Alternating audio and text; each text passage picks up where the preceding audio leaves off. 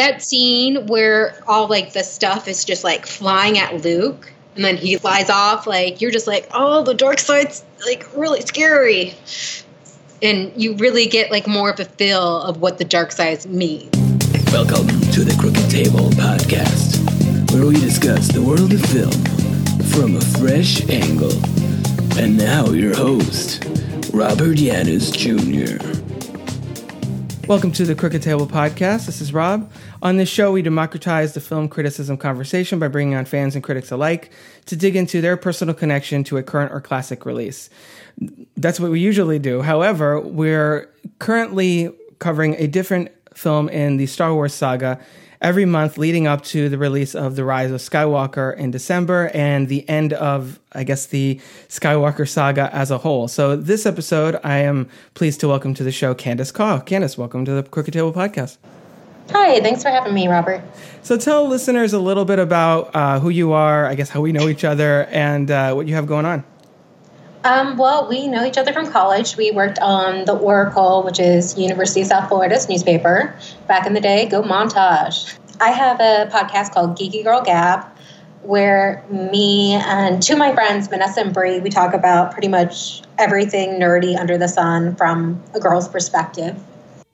And I think that's good too, because I mean, this is not a revelation by any means, but the podcasting community is like, because that's the big cliche, like a couple of bros just starting a podcast, like white guys holding a podcast, and it's nice to have an alternative. That's definitely why I started it, because I do a lot of like photo editing and I do a lot of like graphic design, so I like to listen to things when I'm doing that because some of it can be pretty repetitive, and I just noticed a lot of it was just a bunch of white dudes talking. Yeah, it's definitely. It's definitely a problem, diversity in the podcasting sphere, but I think it's getting a lot better. You know, there are shows like yours, and there's another. I had Karen Peterson from Citizen Dame podcast on a couple months ago, and there are just four women talking about film, four female film critics. So, I mean, I think, you know, in the entertainment sphere, I actually think it's probably even worse in entertainment, just because it's usually, as you mentioned, a bunch of white dudes just talking about Marvel and Star Wars and indie film or whatever what have you, just kind of getting a very myopic view of pop culture right now. Yeah, definitely. And like myself and my friend Bree, we're both women of color or like mixed. So we have a little bit of a different experience, and I think it's good to have a different point of view about things. Yeah, totally. So thus far, we're recording this in the middle of July, or like the early part of July. Thus far, I would ask you what your favorite film of the year, what the geekiest film of the year is so far. But I mean, I as far as geekiest, I think that answer is probably pretty obvious. So yeah, what is your takeaway as far as the geeky world of film for 2019 thus far? It's been a lot of sequels and remakes. It really has. It's been nothing but, and I'll have to admit that I saw Aladdin, I'm getting tickets for Lion King, all the Marvel movies, everything, you know. But I really did, one of the films I really loved was Late Night, Mindy Kaling's. Oh, yeah. And Emma Thompson, which isn't really geeky, even though she's a big nerd. It was hilarious. I heard that, and I meant to see it, and I didn't. It was actually in theaters very briefly, like in wide release. Actually, it was my dad's suggestion for Father's Day for me to take him to go see that. So I was like, yeah, let's go see a ladies' film. Yeah, there you go. Excellent.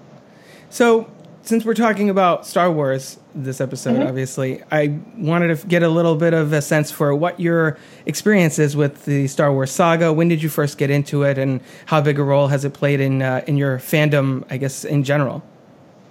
Well, actually, going back to my father, he's been the reason I love movies so much. He grew up in India, so he going to the cinema was a huge deal for him. And they wouldn't get all the American movies, but they obviously got the big ones, like the musicals and Star Wars. So in 1997, when the 20th anniversary came out, I vividly remember this. He took me to see A New Hope. And I just remember thinking, I was a child, I was like, oh, appease the old man, I'll go watch it, but I'm not going to like it.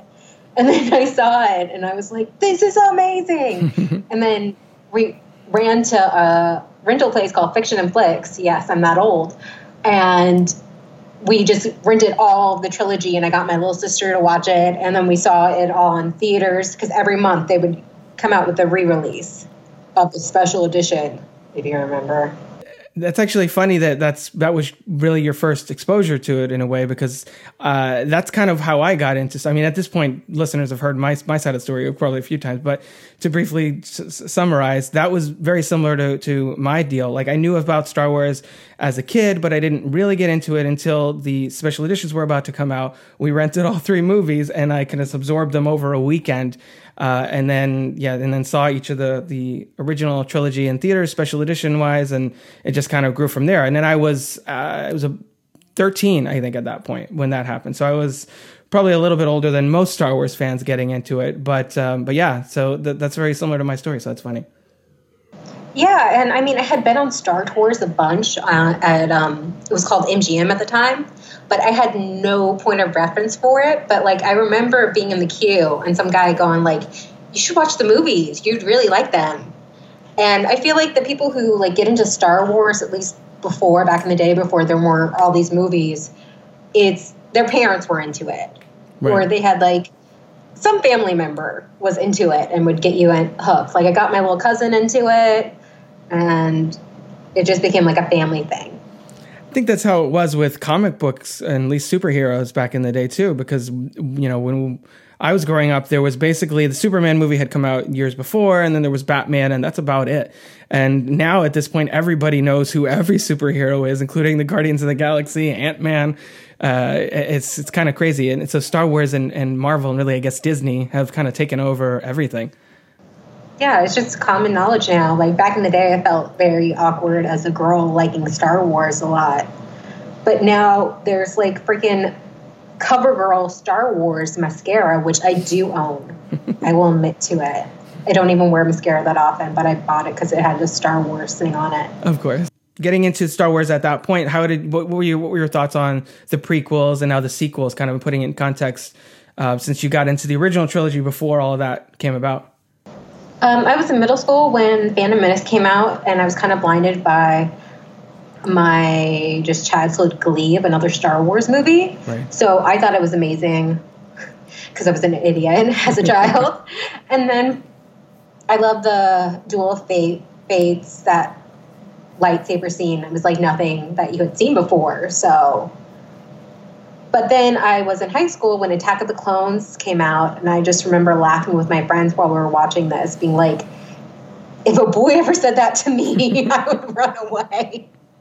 The way Anakin flirts with Padme. God. And we'll, I mean, that will definitely come up in this episode when we counterpoint the romance in this film with that one.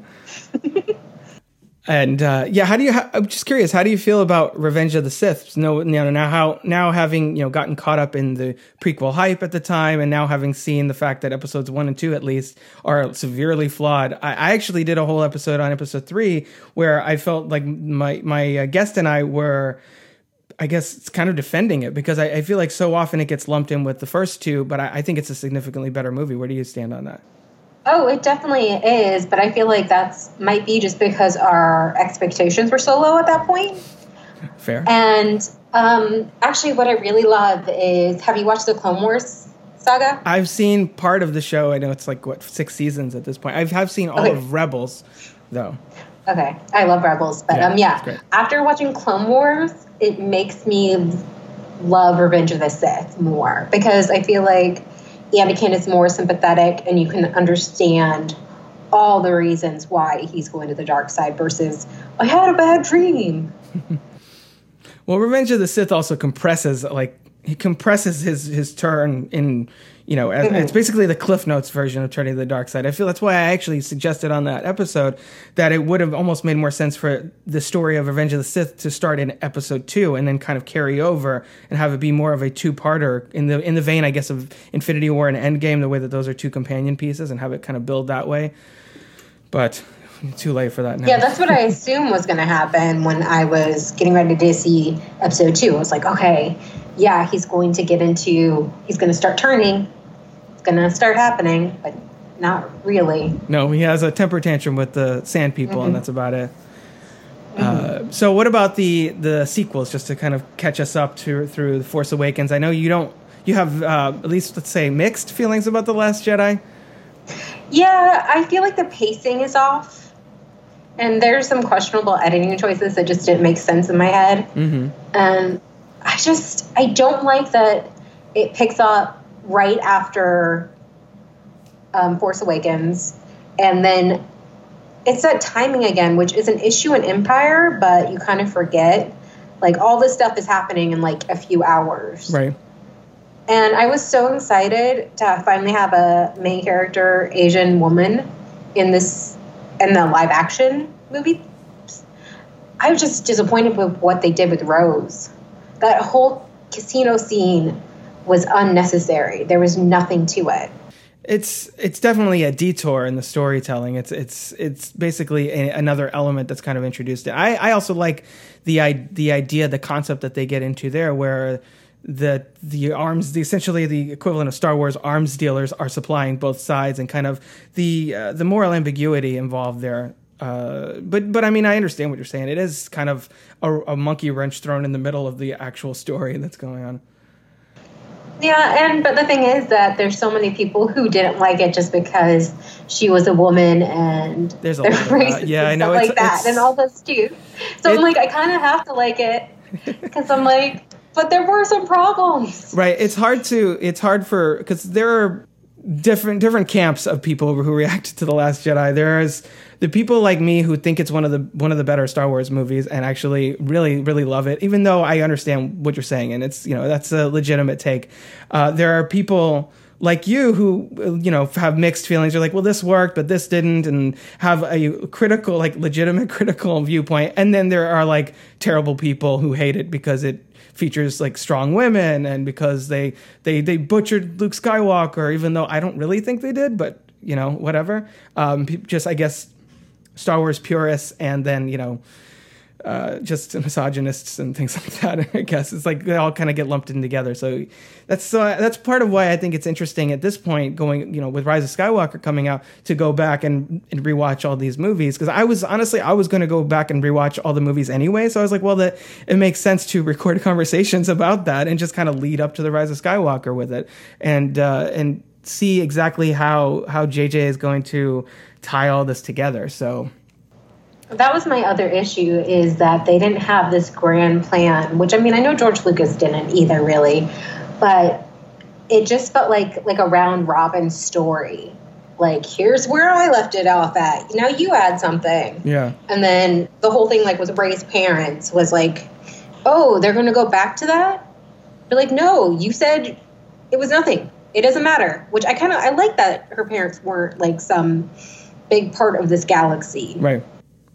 Well, because part of why I think ending the Skywalker saga is such a smart move is that we've spent almost, what will now be 9 movies with the same family, and there's so, like, galaxies worth of other stories to be told. So I'm hoping that that's going to really open the doors for a lot of interesting new characters and stories to come out of this universe.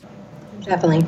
So, but at least we can agree that the film we're going to talk about here is definitely one of the, if not the, I mean, I still think it's probably the best Star Wars movie.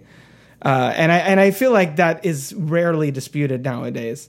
It's also, this film actually has some things in common with The Last Jedi in a way, because it is a middle film of a trilogy, because it, from what my cursory research was kind of mixed reviews from critics when it first came out. Like, fans didn't know how to react to it.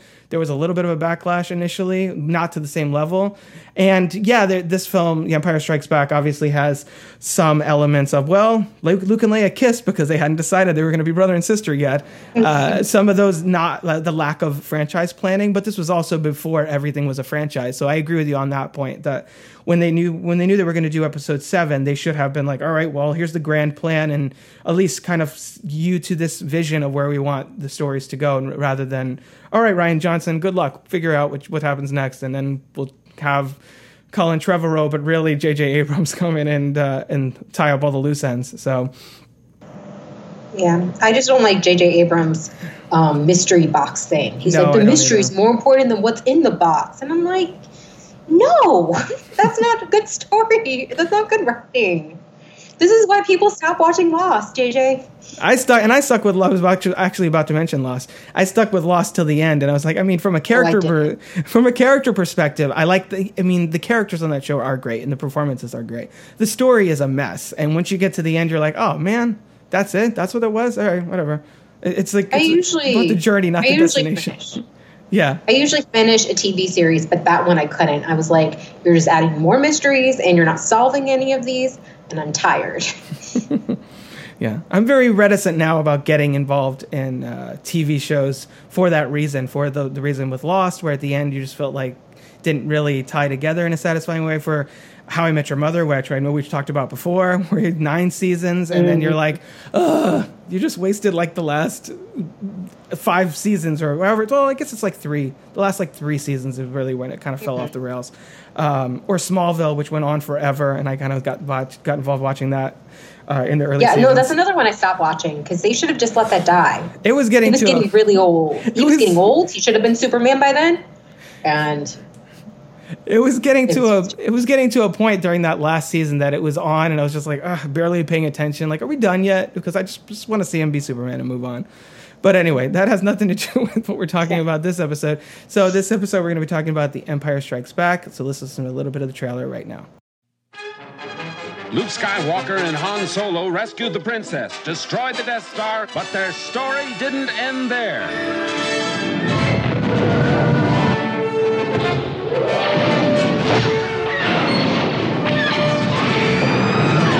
Now, the creators of the biggest smash hit of all time bring you the next episode in the Star Wars saga, The Empire Strikes Back.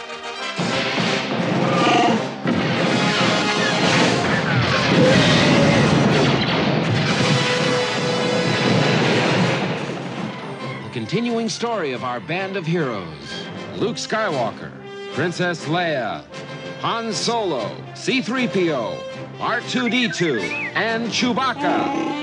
And introducing Lando Calrissian. It's an epic of romance,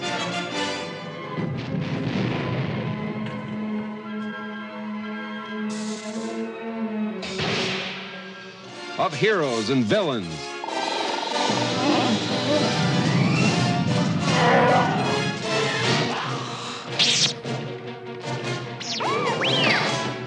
they cross trackless voids to unknown worlds.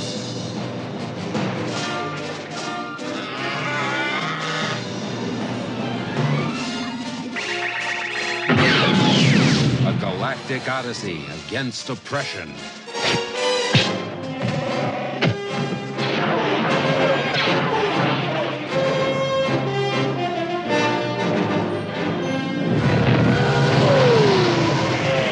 A big, new, sprawling space adventure in the Star Wars saga, The Empire Strikes Back.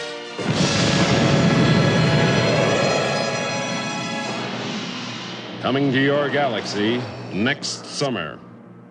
That was a little bit of the trailer for The Empire Strikes Back, directed by Irvin Kershner. And I always think it's funny that this 1980 film from Irvin Kershner came...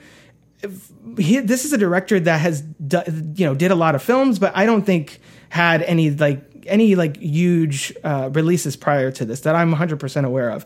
I know he did Eyes of Laura Mars, which is a Faye Dunaway film from I think 1978 or something that I only know because my mom liked it, so I saw it as a kid. But really, I think the more noteworthy part of the production is really the script by Lee Brackett and Lawrence Kasdan and story by Lucas. And let me ask you, since your podcast focus on geek properties from a female perspective, do you think the fact that this is the only Star Wars film, at least of the main saga, that has a credited female screenwriter, do you think that is reflected in the finished product?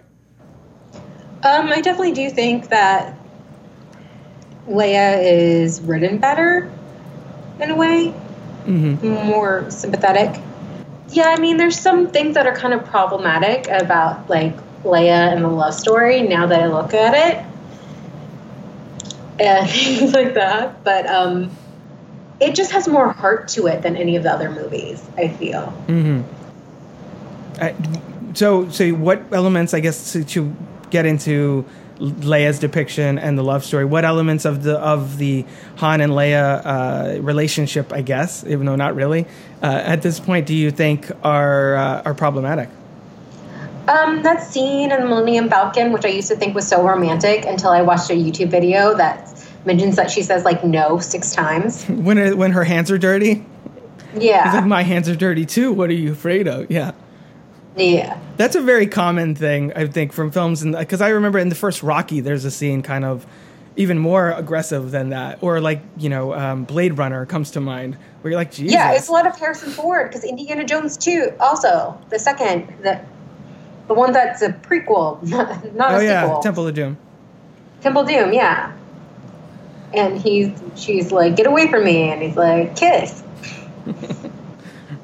God. So Harrison Ford has some questionable stuff. Yeah. It's not his fault. It's the writing's fault.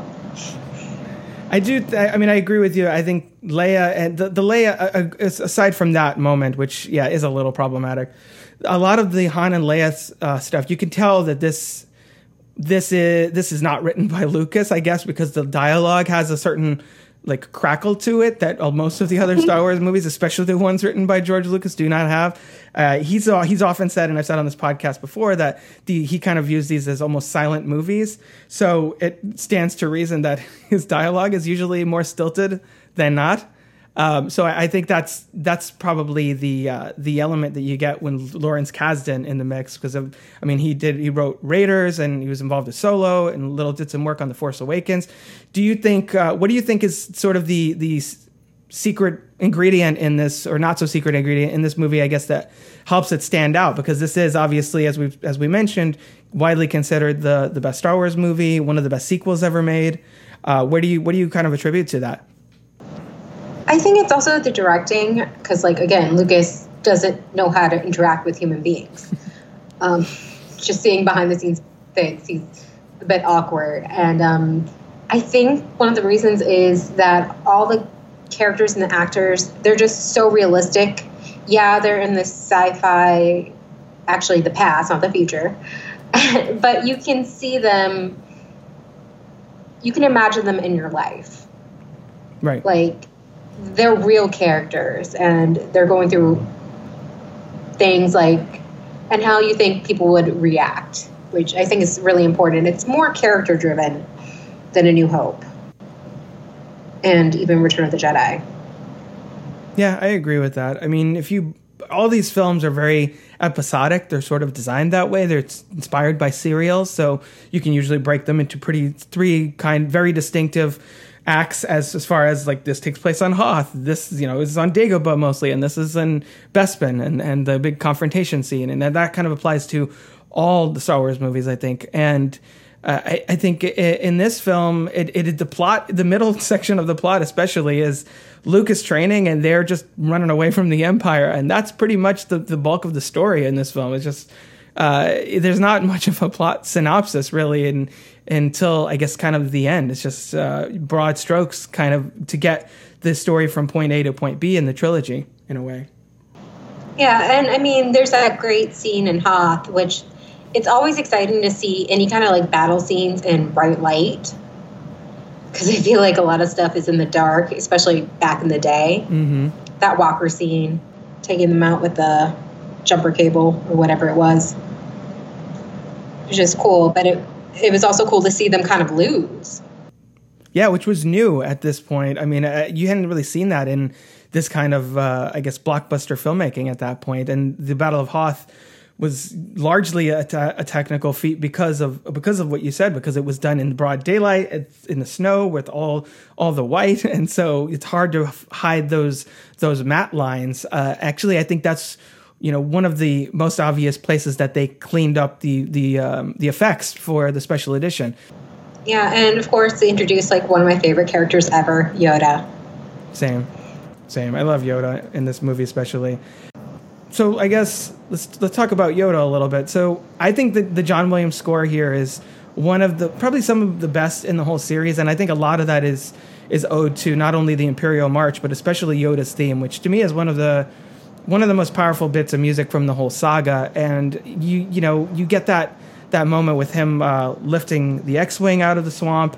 That's one of the most beautiful moments in this film in general. And I don't know, I really love not only Yoda and the way that character is created by Frank Oz, the way he interacts with Luke, but also the version of the Force that he represents. You know what I mean? Like I feel like this film captures and conveys what the Force is supposed to be in a more fascinating and more, I guess, spiritual way than a lot of the other movies. Yeah, and another thing that does better than other movies is Yoda's actual like a puppet. He's physically there, unlike in the prequels where he's just like the CGI goblin. Yeah, exactly. I think that helps Mark Hamill's performance too. I think that would help anybody's performance, having the character kind of there versus like a tennis ball and a stick. But getting like more of the Jedi lore, we only got like a little bit of it from Obi-Wan and A New Hope, and then kind of just going back to Luke's like earnestness and his hero's journey continues. And I think that you mentioned in A New Hope, we get very little of the Force. It's an energy force that binds the galaxy together. And that's pretty much, you don't get a whole lot of, okay, well, but what is it? I feel like Rey being like, oh, you can lift rocks. She doesn't really know what the Force is either. And I think most of the movies have really struggled with how to explore that and develop that concept to the point where we get things like midi-chlorians, which negate some of the more spiritual aspects here, where it's no, you need to feel it, you need to connect with it, and you can there's the shades of Buddhism in there where you're being one with nature and everything is connected and all of that stuff. And I think it's not really until something like The Last Jedi where they really delve in, like, well, no, what is it? Like, what is the idea of establishing balance in the Force? Like, what does that really mean? And that's a question that I've been asking on all these episodes, talking to people about the different Star Wars films, is that I feel like that's the big question in a way that The Rise of Skywalker has to answer. What does it mean to put the Force into balance? The first trilogy, it basically ends with 2 Jedi and 2 Sith. Is that balance? Or is it at the end when Vader destroys the Emperor and there are no Sith and just 1 Jedi? Like, what is balance exactly? I feel like The Last Jedi brings up the possibility that it's about internal balance between the good, the dark, and the light, where it looks like Rey might end up being something more like a gray Jedi in a way. What are your thoughts on what it means to bring the Force into balance? Well, yeah, like you were saying with the gray Jedi, I always like that idea. And I think like Qui-Gon Jinn was more of a gray Jedi because obviously whatever the council didn't work. They weren't able to see a Sith taking over right under their noses. Yeah, it just feels like this in-between is more what they meant.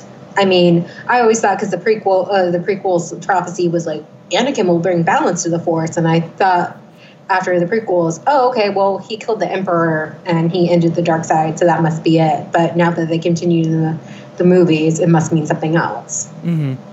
It just feels like the galaxy's been flip-flopping back and forth between Jedi in control, Sith in control, Jedi. And then the prequels, I think, really highlight the fact that something that Luke mentions in The Last Jedi, that their arrogance, like they as you said, they let Darth Sidious rise to power, and the dark side clouded everything, and they didn't really handle the situation particularly well either. In a lot of ways, the Jedi and the Sith have similar problems. So it's kind of, again, as Kylo Ren says, let the past die, let's move forward with something new. So I hope that that's what The Rise of Skywalker ultimately ends with.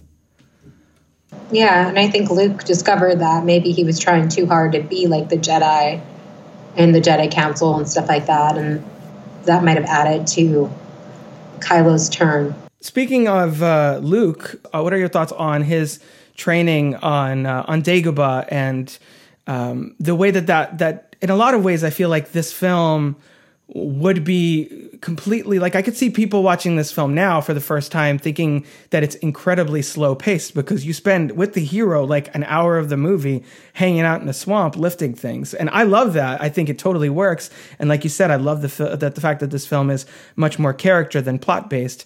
But, what do you make of that take on the film? And is that your favorite like element of this movie? Is it Yoda's training? What subplot, I guess, or relationship are you most drawn to?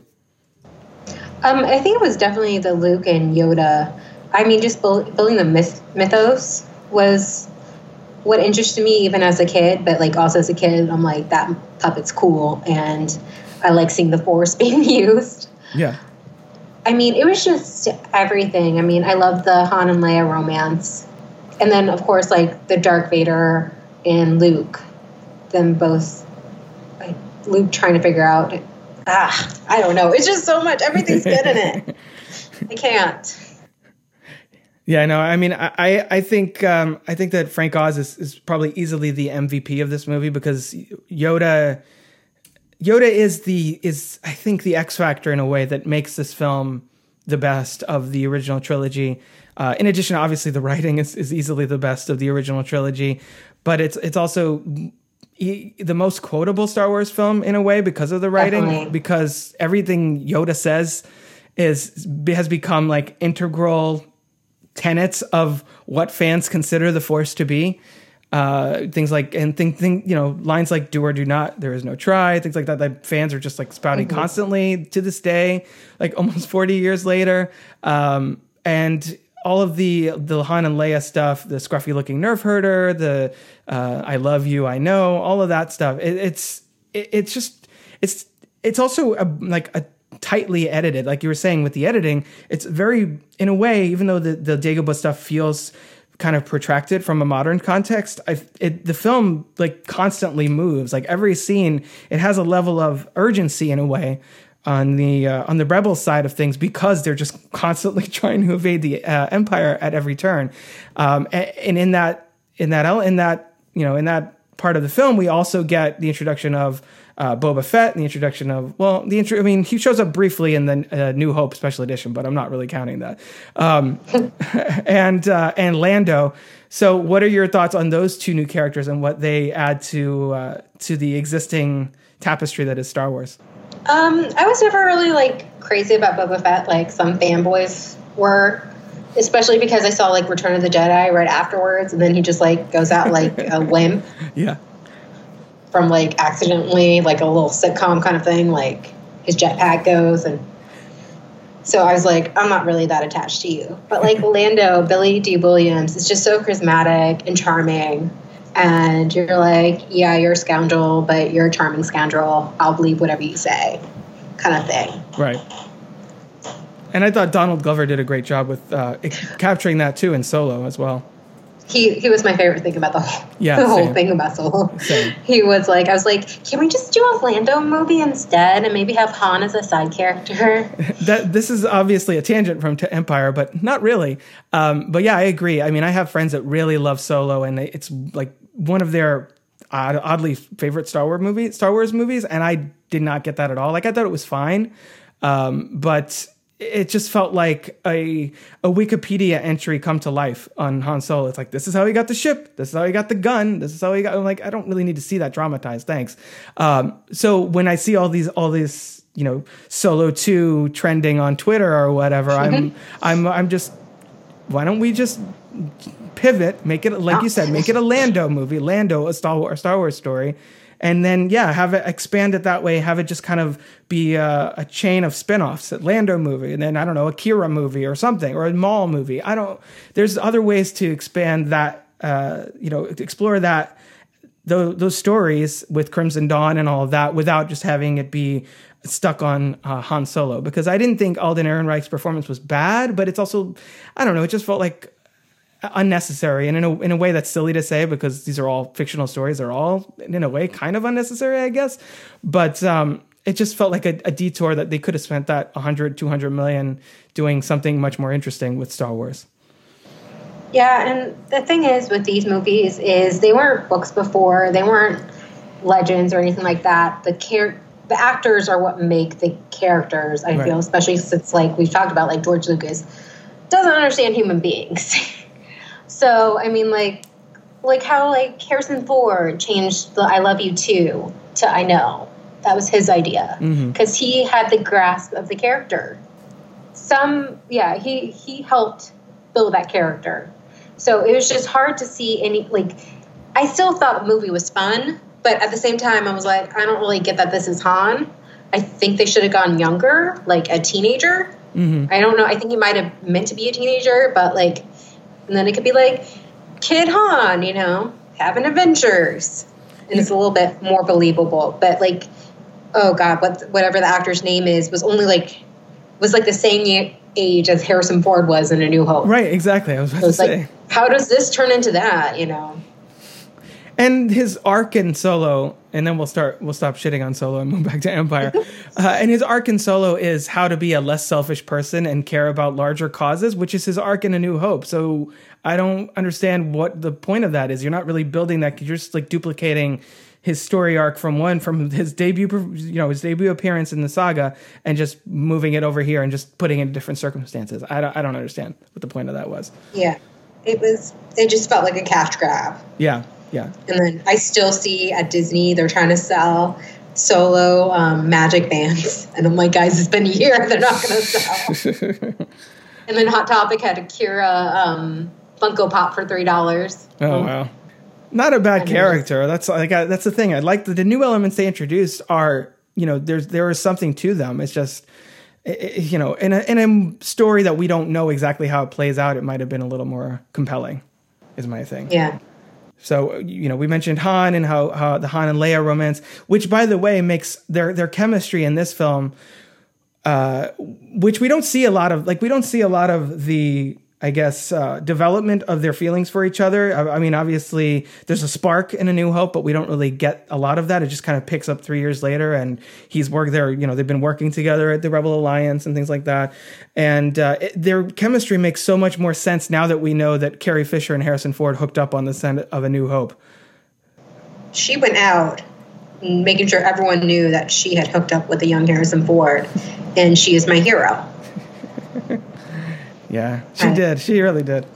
Because, you kind of wonder, I'm like, are they that good of actors or are they? But yeah. So yeah, it was because it was real. The fact that this was the Star Wars romance, and then we knew that we were going to get some kind of a love story with Anakin in Episode 2, which is the antithesis to this one in basically every single way. I mean, The Empire came out in 1980 and Attack of the Clones came out in 2002. But this one has a couple problematic moments. The other one is like problematic beyond repair. He's basically stalking her throughout the whole movie in a way. So what is it other than that obvious difference about the Han and Leia relationship that you think sets it apart? And why has that not really been duplicated in any other Star Wars movie? Well, I think one of the things is, like, again, they had that chemistry that is just so hard to deny. Mm-hmm. That you feel like they've gone on adventures before this. They've had some history between the two of them. They have nicknames in a way for each other, and it just feels like they do care about each other, just the way they look at each other. So you're able to kind of forgive some of the not so great moments, because you can kind of just fill in the blanks that there's more going on there. It's just this character, especially Han, and Leia too. They both are like these tough characters, but then they have these like tender moments together, and they're just like feelings. And the movie does a lot to establish that they have that history. I mean, there's a lot you can infer, considering the fact that we're now picking up with their I guess courtship sort of midstream. Oh, yeah, they discuss at the beginning of the movie, she's like, oh, I thought you were going to stay on. Because he's a leader of the rebellion now. So they believe in the same cause. And she's obviously really disappointed that he's leaving, even though she says it's just because he's a good leader. And he's like, really? But yeah, they've obviously been through some stuff together. The way that Leia is depicted in the original trilogy, I think, as a leader is also really important, considering that, and this is something that has not obviously not new information, but that the representation for women in the original trilogy is really, really depressing. Oh, it definitely is. I only had one option for Halloween, and it was Leia, and I was like Leia 3 times. unless you want to try and figure out a Mon Mothma costume, that's about it. Yeah. Yeah, and they don't even talk to each other. No. So it's like, Star Wars. Bechdel test. I was going to say Star Wars failing the Bechdel test since 1977. Yeah. And just like, I think it's like Robot Chicken. It's a scene where like Obi-Wan and Luke talk in Return of the Jedi. And he's like, I have a sister. Leia's my sister. It's like, there's only one girl. I think, or maybe this is part of my Star Wars. I did actually for Tampa Fringe Festival, I am Betty Jane Parks. We wrote all 6 of the Star Wars movies in under an hour. We recreated them. And we actually did Empire Strikes Back as sock puppets. Nice. And the majority of it was the Han and Leia part. Because then my sock puppets are kind of funny. Yeah. I think the idea was initially that they were going to bring another woman into the story and introduce her as Leia, as Luke's sister, but then I guess Lucas just was like, oh, let's just wrap it up with a third one and just. He probably didn't want to talk to another girl. Probably. It's like, oh, I have to talk to more people and figure out. Yeah. Like, I already have a cast. We're done. But yeah, because they do mention in when Luke leaves to face Vader in Cloud City. Is it Obi-Wan or Yoda? One of them goes, there is another. Yes. Obi-Wan says, that boy was our last hope. And then Yoda says, no, there's another. Which now, because we know that Obi-Wan knows that Leia exists, makes Obi-Wan look like a dick who's like, Leia can't handle this. Luke, she's a lady. We can only, exactly. There's only one of them in the galaxy. We have to, take care of her. Or like we have to start all over. Yeah. That always struck me as funny, that scene, because we know that Leia is a factor in the prequels, and that Obi-Wan, was there when she was born, and so obviously he knows that whole situation. So that always felt that there's a little bit of a weird disconnect there, and that's one of the many little inconsistencies with the prequels specifically. Yeah, there's a lot of that, especially with Revenge of the Sith, where everyone just has to be like, they're like, okay, everybody get ready for New Hope. You got to be here, and I got to be there, and just like we're ready, even though it was just like really rushed at the end. Yeah, how this protocol droid's mind wiped. You take this baby, you take this baby, and break. See you in 20 years. And yeah, Yoda's like, I'm gonna go hang out in Dagobah, even though there's other stuff I could be doing and helping people, because apparently there's still Jedi left, and according to Star Wars Rebels, and Ahsoka's just hanging out there. Go find Ahsoka, guys. Sorry, I really hope.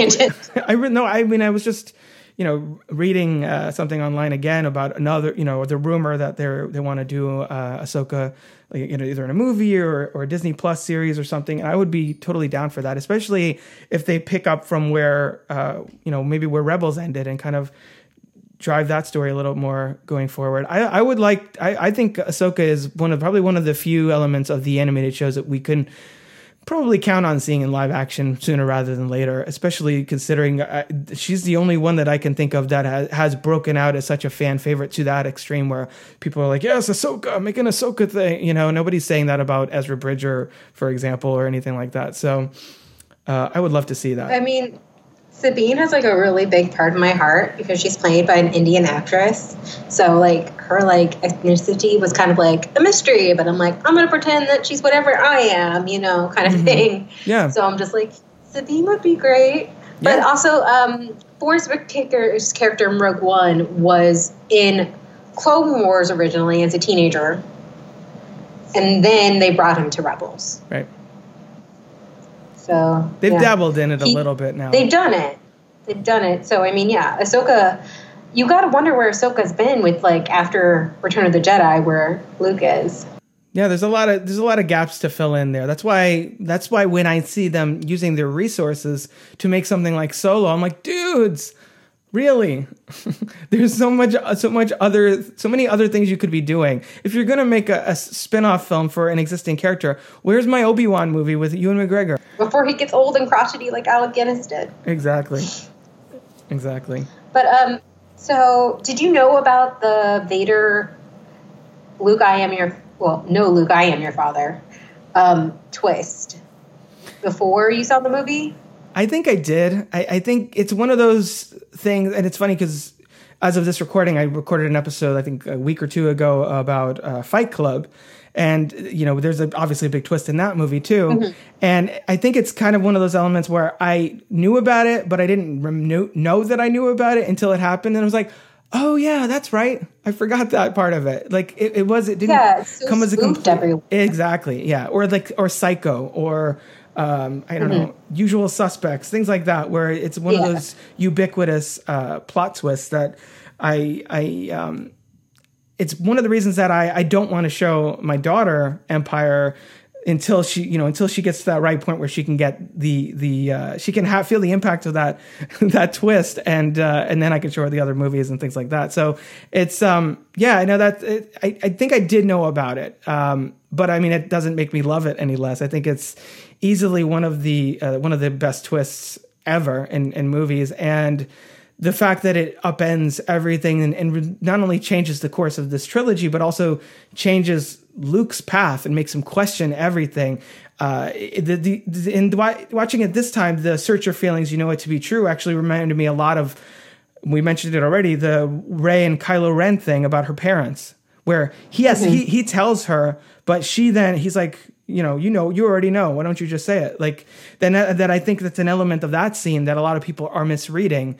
That why would we believe Kylo Ren? He told her, but she confirmed it in herself, that she's like, well, yeah, that is the way it is. She's actually the one that says it. And I think in this scene, part of Luke's reaction is because when he tells him that, he knows he has the Force, so he can feel it. He can feel that that's the truth, which is why he doesn't doubt it in this movie, even though Lucas, obviously, for younger viewers and things like that, confirms it in Return of the Jedi.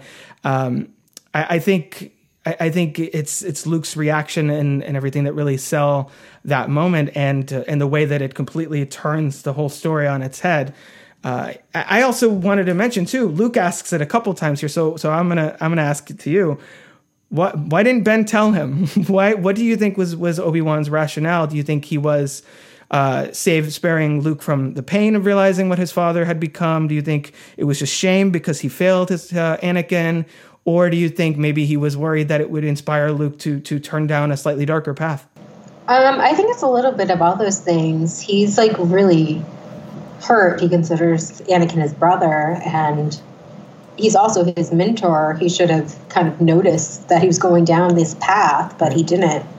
So there's a lot of shame with that. But I mean, Luke grew up without a father. If he heard he had a father somewhere and didn't understand the dark side or anything like that, he'd be like, Daddy Vader, pick me up, kind of thing. You don't know. Like, there was a point where I think, like, it's kind of that thing, like, in real life where you're like, okay, I'm going to say it. I'm going to say it when the time's right. But then you wait so long to say something that you're like, it's too long. I waited too long to actually say it. Right. Yeah, there was no right time to tell him that his father was like a homicidal maniac who killed younglings. And I don't think that they knew exactly what that twist was going to be when they did A New Hope, but they knew that there was going to be something that they were holding back, I think, because when he asks about his father, he asks Obi-Wan about his father at the Lars homestead in A New Hope, Alec Guinness kind of does this like hesitation face before he like makes up his, he tells him the truth from a certain point of view, basically. And I think that moment plays really well when you go back and rewatch the entire trilogy. I don't know. He just sells it so well. Alec Guinness, in the conversation they have in Return of the Jedi about like how he kind of told him like Darth Vader did kill your father in a way.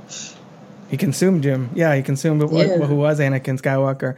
And it's crazy, too, because in 1979 or whenever they shot this, the lengths that they went to keep that twist intact, there were different I feel like there were different versions of the script. There were definitely another line that David Prowse said on set. Yeah, they said that Obi-Wan killed your father. Right, exactly. And is what they said. I think Luke or Mark Hamill was one of the only people, him, George Lucas, and I think the director, or like there were only there were only a few people on set that knew anything about that. And it's like they were trying to beat the internet before there was an internet to leak spoilers and things like that. So I feel like in a lot of ways, this movie kind of marks the beginning of our modern spoiler culture. Yeah, and you can just imagine what would have happened if like Twitter existed back then and the kind of things that would have been spoiled. Oh my gosh, I know. Hashtag I am your father. And and it's interesting, just like so many people did not believe it was true until Return of the Jedi like confirmed it. Right. So they spent like 3 years being like, Vader's lying. He's just trying to get him on his side. Yeah, we have the luxury now of just popping in the next Blu-ray and moving on from there. Or tweeting a director and being like the Russo brothers, be like, why did this happen? And then they're like, it happened because of this and this. And this is true. Kind of thing. And in speaking to the impact of the big twist, I think it's also really telling that we mentioned the special editions a few times, that this one of the original trilogy is actually the one that has the fewest amount of changes. I think it's mostly cleaning up visual effects. There's I think they add some visuals to the windows in Cloud City, like the approach is a little bit differently, a little bit more elaborate. But really the only major changes are, I guess, in the Wampa attack. You actually see the Wampa in that scene. They added some footage there.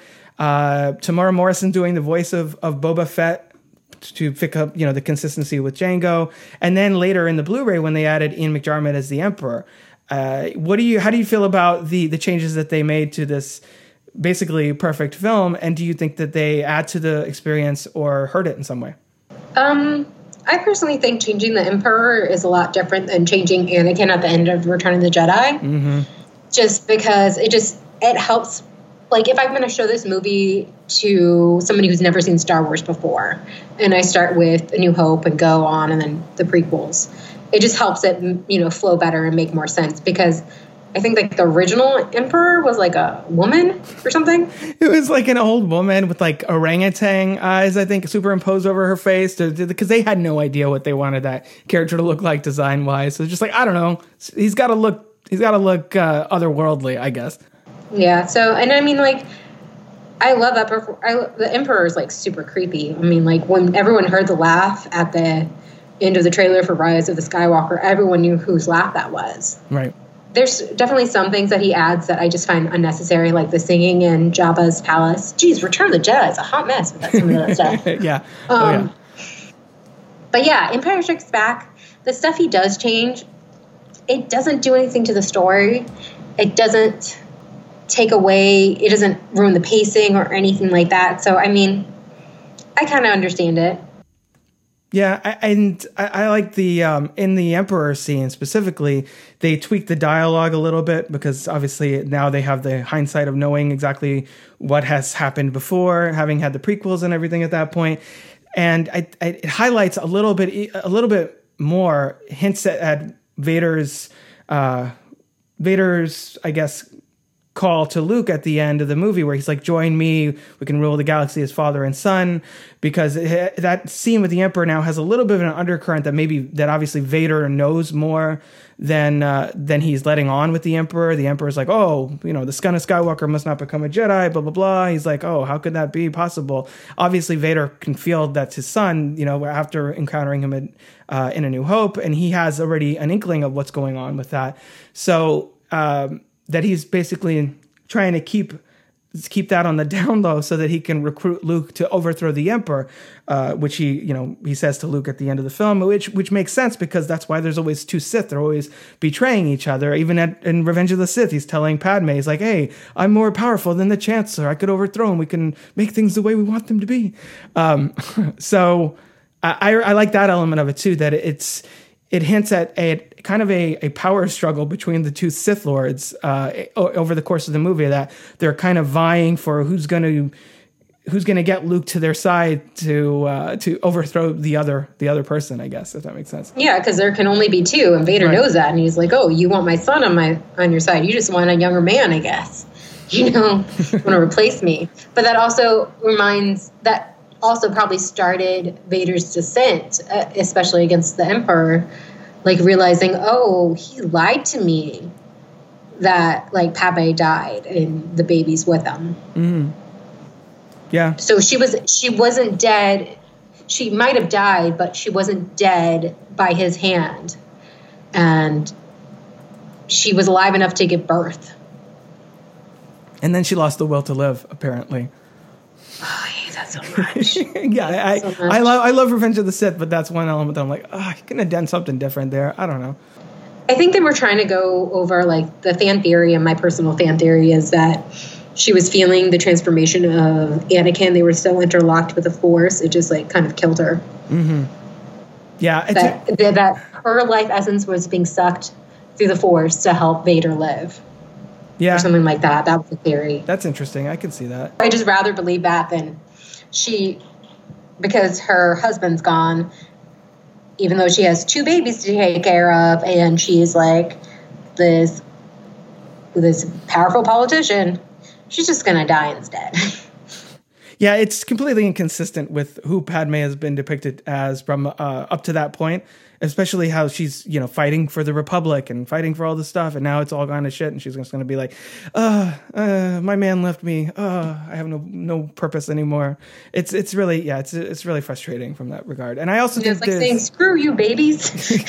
You're on your own. Uncle Obi-Wan, take care of you. There's also an element, I think, in Revenge of the Sith, and then we'll get back to Empire, obviously, that I think it's a little bit of a self-fulfilling prophecy where he reacted to the dream that he was having, which may have been even placed in his head by Palpatine in some way, since we know from The Last Jedi, I guess, that you can like force project and put visions on each other and things like that. So I wouldn't be surprised if it was sort of one of those situations where if Anakin hadn't reacted the way that he reacted to those dreams, he basically caused all of it in a way, kind of like she didn't die by his hand, but kind of also by his hand, sort of. It's weird. It's a very murky, the end of that movie, and I don't even know if Lucas himself really knows what happened there.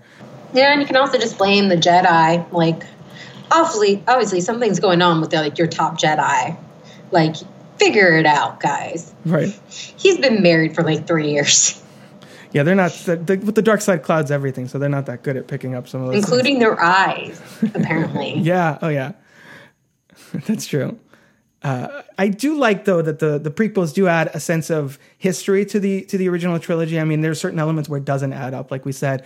But, for example, the thing with Slave One following Han Solo, which Lucas sort of retconned a little bit in Attack of the Clones, where Obi-Wan kind of pulls off a similar trick where he unloads the spare parts canister and kind of drifts away with those. And then Jango Fett had, that Boba Fett basically saw a variation on what Han does here with the garbage.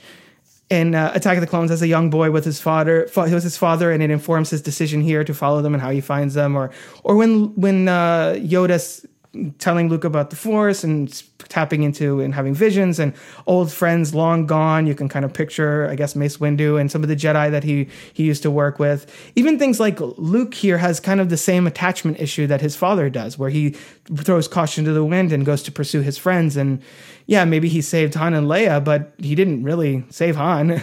I mean, Han is still in the situation that he is in part, I guess, because they were unsure if Harrison Ford was going to come back for Return of the Jedi. But the prequels do add that element where you can kind of see the parallels between Luke and then what happened to Anakin. So what do you think about the way that all fits together, and the way that the prequels maybe they don't tarnish this as much because we still have these movies standing on their own, but they do recontextualize them a bit. Yeah, it shows like the path that Luke could have gone on. Right. Or even Anakin could have become what Luke was. The prequels add some stuff, but I don't know. The prequels helped me out a lot with like Obi-Wan's character, because Ewan McGregor was just such a solid performance in there. Mm-hmm.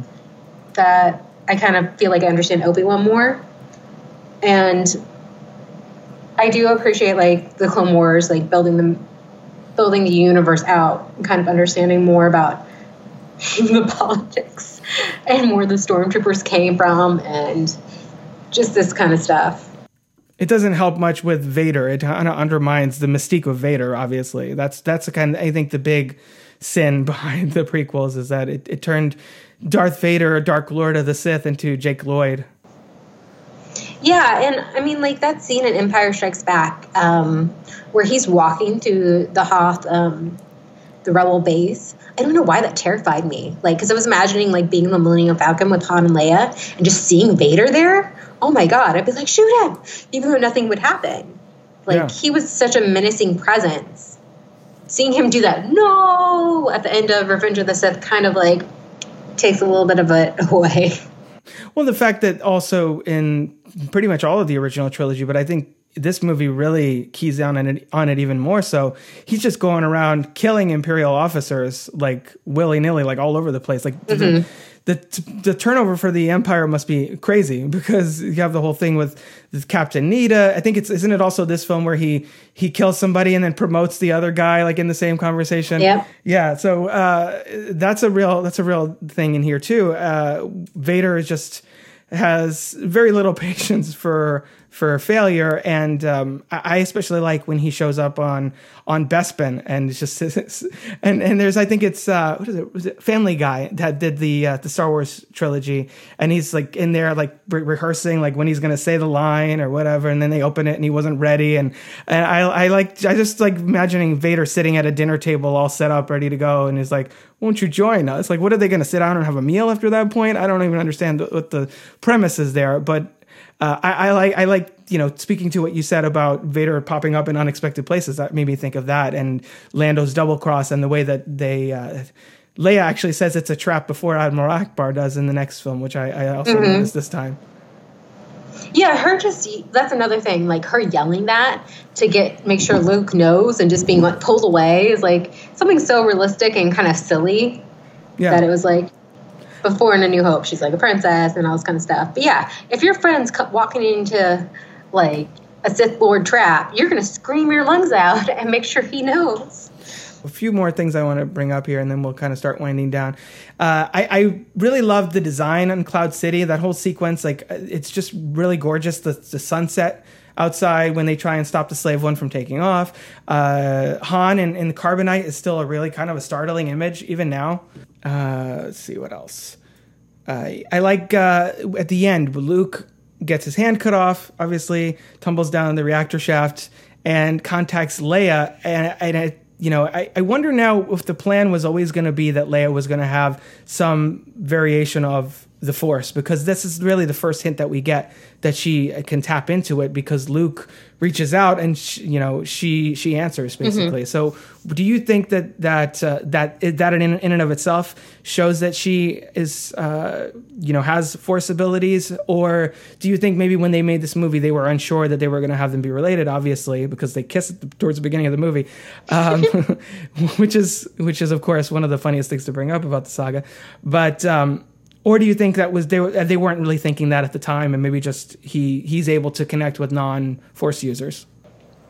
Yeah, I think I think Yoda says like everyone's connected to the Force in some regards. It's just some people are able to use it. So, and I think like Leia was only one of his friends that he saw, or he probably saw Chewbacca and stuff like that, but he has this strong bond with Leia. Right.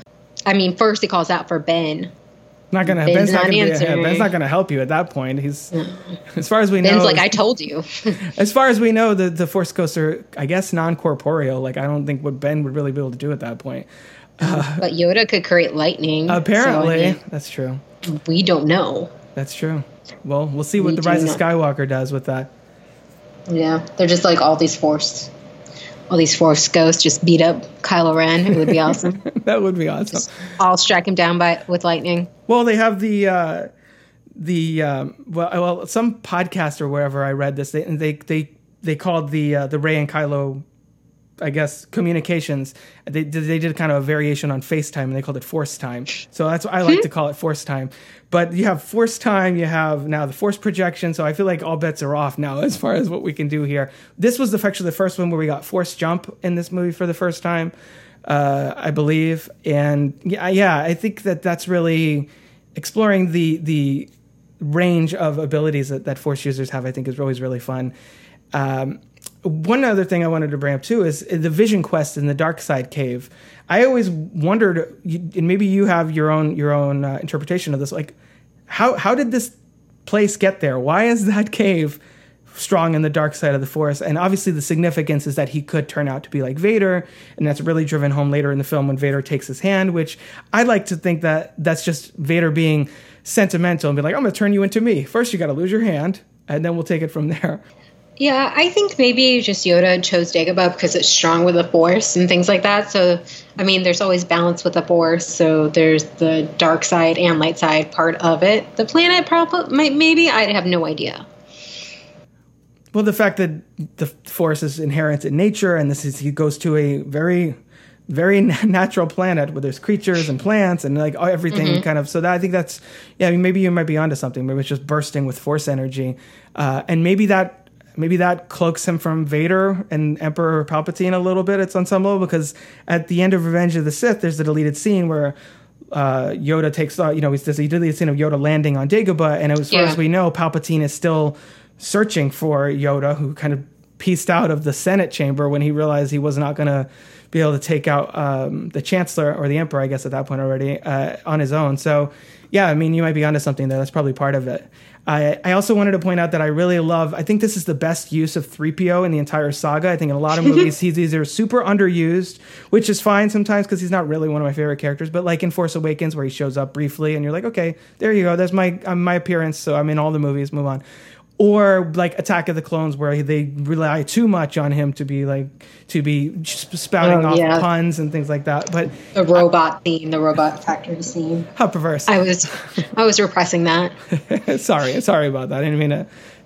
No, I was just reminded. Be sensitive. So yeah, I think they nail him in here as kind of being an obstacle between Han and Leia, and it being sort of the commentator on everything that's going on, and adding even more stakes and adding a little bit of lightness to scenes without overtaking them. So I thought that this is probably the only movie where 3PO is really used in an integral way that doesn't distract from the rest of the story. And I like, too, the way that even in this film, we find out much later in Force Awakens that Han and Leia obviously did get together. They had a child and all of that. But you can see a little bit the sense of how their love would struggle in the long term in this film, where she's devoted to the Rebel Alliance and he's got commitments elsewhere. He's kind of driven, he's a wanderer. He's a nomad by nature. So you can see that in this film already before they even really fall in love and they run out really together. You can see the elements within each character that draws them apart between episode 6 and 7. Yeah, what is that Speed quote that they say, like, relationships that happen in the middle of, like, tense situations? Never last, yeah. Yeah. So, like, yeah, that was the thing. And, like, Return of the Jedi, you can believe, like, maybe they, like, sat down and talked and maybe had some counseling and, had a bunch of kids and were happy. And then you're like, oh, Force Awakens, that didn't happen. No, exactly. I just imagine that between Return of the Jedi and Force Awakens, after Ben when they were probably, I kind of see them as kind of on again, off again, in very rocky relationships, just because they are so different in a lot of ways. And but that chemistry is there, so it's like, yeah, the canon books I've read, like I think it's Bloodlines. She's always doing her, political stuff, and right. He's, I think he does racing. I don't think it's pod racing, but it's some kind of racing. So he's like helping like underprivileged kids and stuff like that, and he's still like traveling around. So they have a relationship, but like they're not together all the time. Right. Kind of long distance at times. That makes sense. That's honestly the more plausible way that this relationship would pan out long term. So yeah, and Luke has their kid, so it's like, yeah, exactly. exactly. They got stuff to do. Do you think that this is the best lightsaber battle in the saga? I mean, I know that's it's hard to say because it's like, are we going based on like personal like character beats? Are we going based on the choreography or the music? Or like, so where would you put this as far as the lightsaber battles in the other films of the saga? I have to say that Phantom Menace, the best thing about it, again, is the Duel of Fate scene. They see it, the whole thing with Empire Strikes, the fight between Luke and Vader, is Vader's holding back. You can tell. Like, and then when he doesn't quite hold back as much, Luke gets his butt kicked. Yeah. So, I mean, it's good for, again, the character building, and you see the characterizations in the way they fight, like how Luke draws his lightsaber first. But that just shows how impatient he is, like Obi-Wan and Yoda keep telling him. So it's just all about the characterization. Right. Because, if Vader wanted him dead, he would have been dead. Yeah. That's a good point that you bring up with Luke igniting his saber first. It's, as of this recording, it's funny because today my wife and I, we just showed our daughter The Lion King for the first time, which another James Earl Jones performance there. And he says something, Mufasa says... The what? He's a good father in that. Yeah, I know. It's weird. It's weird. It's using the same skill set in a completely different way. But in that film, Mufasa says something to Simba about how, he's brave when he has to be, but that doesn't mean going and looking for trouble. And I think the fact that Luke does come in lightsaber ablazing just shows the fact that he's just ready to jump right into the fight, not even... using the Force more for attack than for knowledge and defense, kind of ignoring what Yoda told him earlier in the film. So I think that's an interesting detail to bring up. And also when Vader's throwing basically the room at Luke, he doesn't have a Senate chamber like Palpatine did, but the music that's playing with the dun-dun-dun, dun-dun-dun, it's kind of building. It's very similar. I think the same music that's used in Revenge of the Sith at the beginning of Yoda and Palpatine's battle. So. Which again ends with a lot of stuff thrown around. So I think it's always fun to watch these movies now. At least the 6 that Lucas was involved in, and the way that they parallel each other. And I guess he calls them like rhyming, like poems. And even this film with Last Jedi has obviously a lot of earmarks, things that recur, whether it's visual, like with the sand planet, which now I'm blanking on the name of it, and Hoth with the snow and all of that stuff. I think it's really interesting to consider. And yeah, of course, this won Best Visual Effects. It won a Visual Effects Special Achievement Oscar and things like that. So it'll be interesting to see what happens with The Rise of Skywalker. But one thing that I thought of watching this now is that it ends with Han Solo and Carbonite, obviously, and in this big cliffhanger. And of course, there was a book that has now been considered legends. It's not canon anymore. Shadows of the Empire, which tells that story that takes place in between this film and Return of the Jedi. Since Lucasfilm clearly is at a little bit of an impasse with the Star Wars films, where they're developing stuff, but they don't really know 100% where they're going long term. They're not rolling out the red carpet Marvel style and be like, here's the next 10 movies we're coming out with. At least not yet. We'll see what happens. Yeah. Do you think that they should consider adapting Shadows of the Empire in some way, shape, or form, whether it's a Disney Plus series or an animated film, or would you like to see them do something with that property? I remember reading it as a kid and liking it, but at the same time, like if Carrie Fisher can't be Leia, right? I'm not sure if I want it. Yeah. And yeah, it could be like an animated series or something like that, but. There's so many, like you were saying before, there's so many other stories to tell. Right. The universe is so big.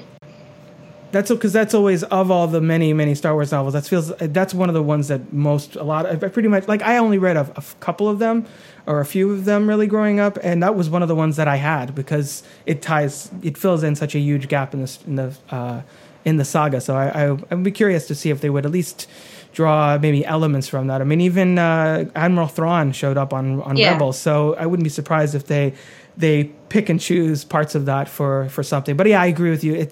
It'd be kind of impossible to do anything live action without obviously recasting Leia, and I don't think that's something that they want to do, and I don't think that's something anybody really wants to see them do. But yeah, I had all the books. I read the X-Wing series. I mean, there was too many, so I didn't read all of them. Right. But yeah, I like how they're bringing some of the more popular things like Thrawn into Rebels. So it's not quite like Legends is dead. Exactly. I think that book is still considered canon in a way. Like, I don't think it disagrees. I haven't read it since Disney took over. If it disagrees with some of the mythos of the official Star Wars canon. Yeah, they might not have contradicted it yet, which I guess, again, kind of lends, the possibility that they could re-canonize it at some point and do something with that. So it'll be interesting to see what they do going forward. So as for Empire Strikes Back, is there anything else that we didn't talk about that you wanted to touch on? As a child, Yoda being that silly puppet, like silly Muppet kind of character at the beginning, I thought was the best thing in the entire world. Yeah. When he's just throwing things around and doing that, like, kind of laugh. I thought that was, like, amazing as a child. And I was like, and then I was like, oh my God, he's a Jedi Knight? It got me.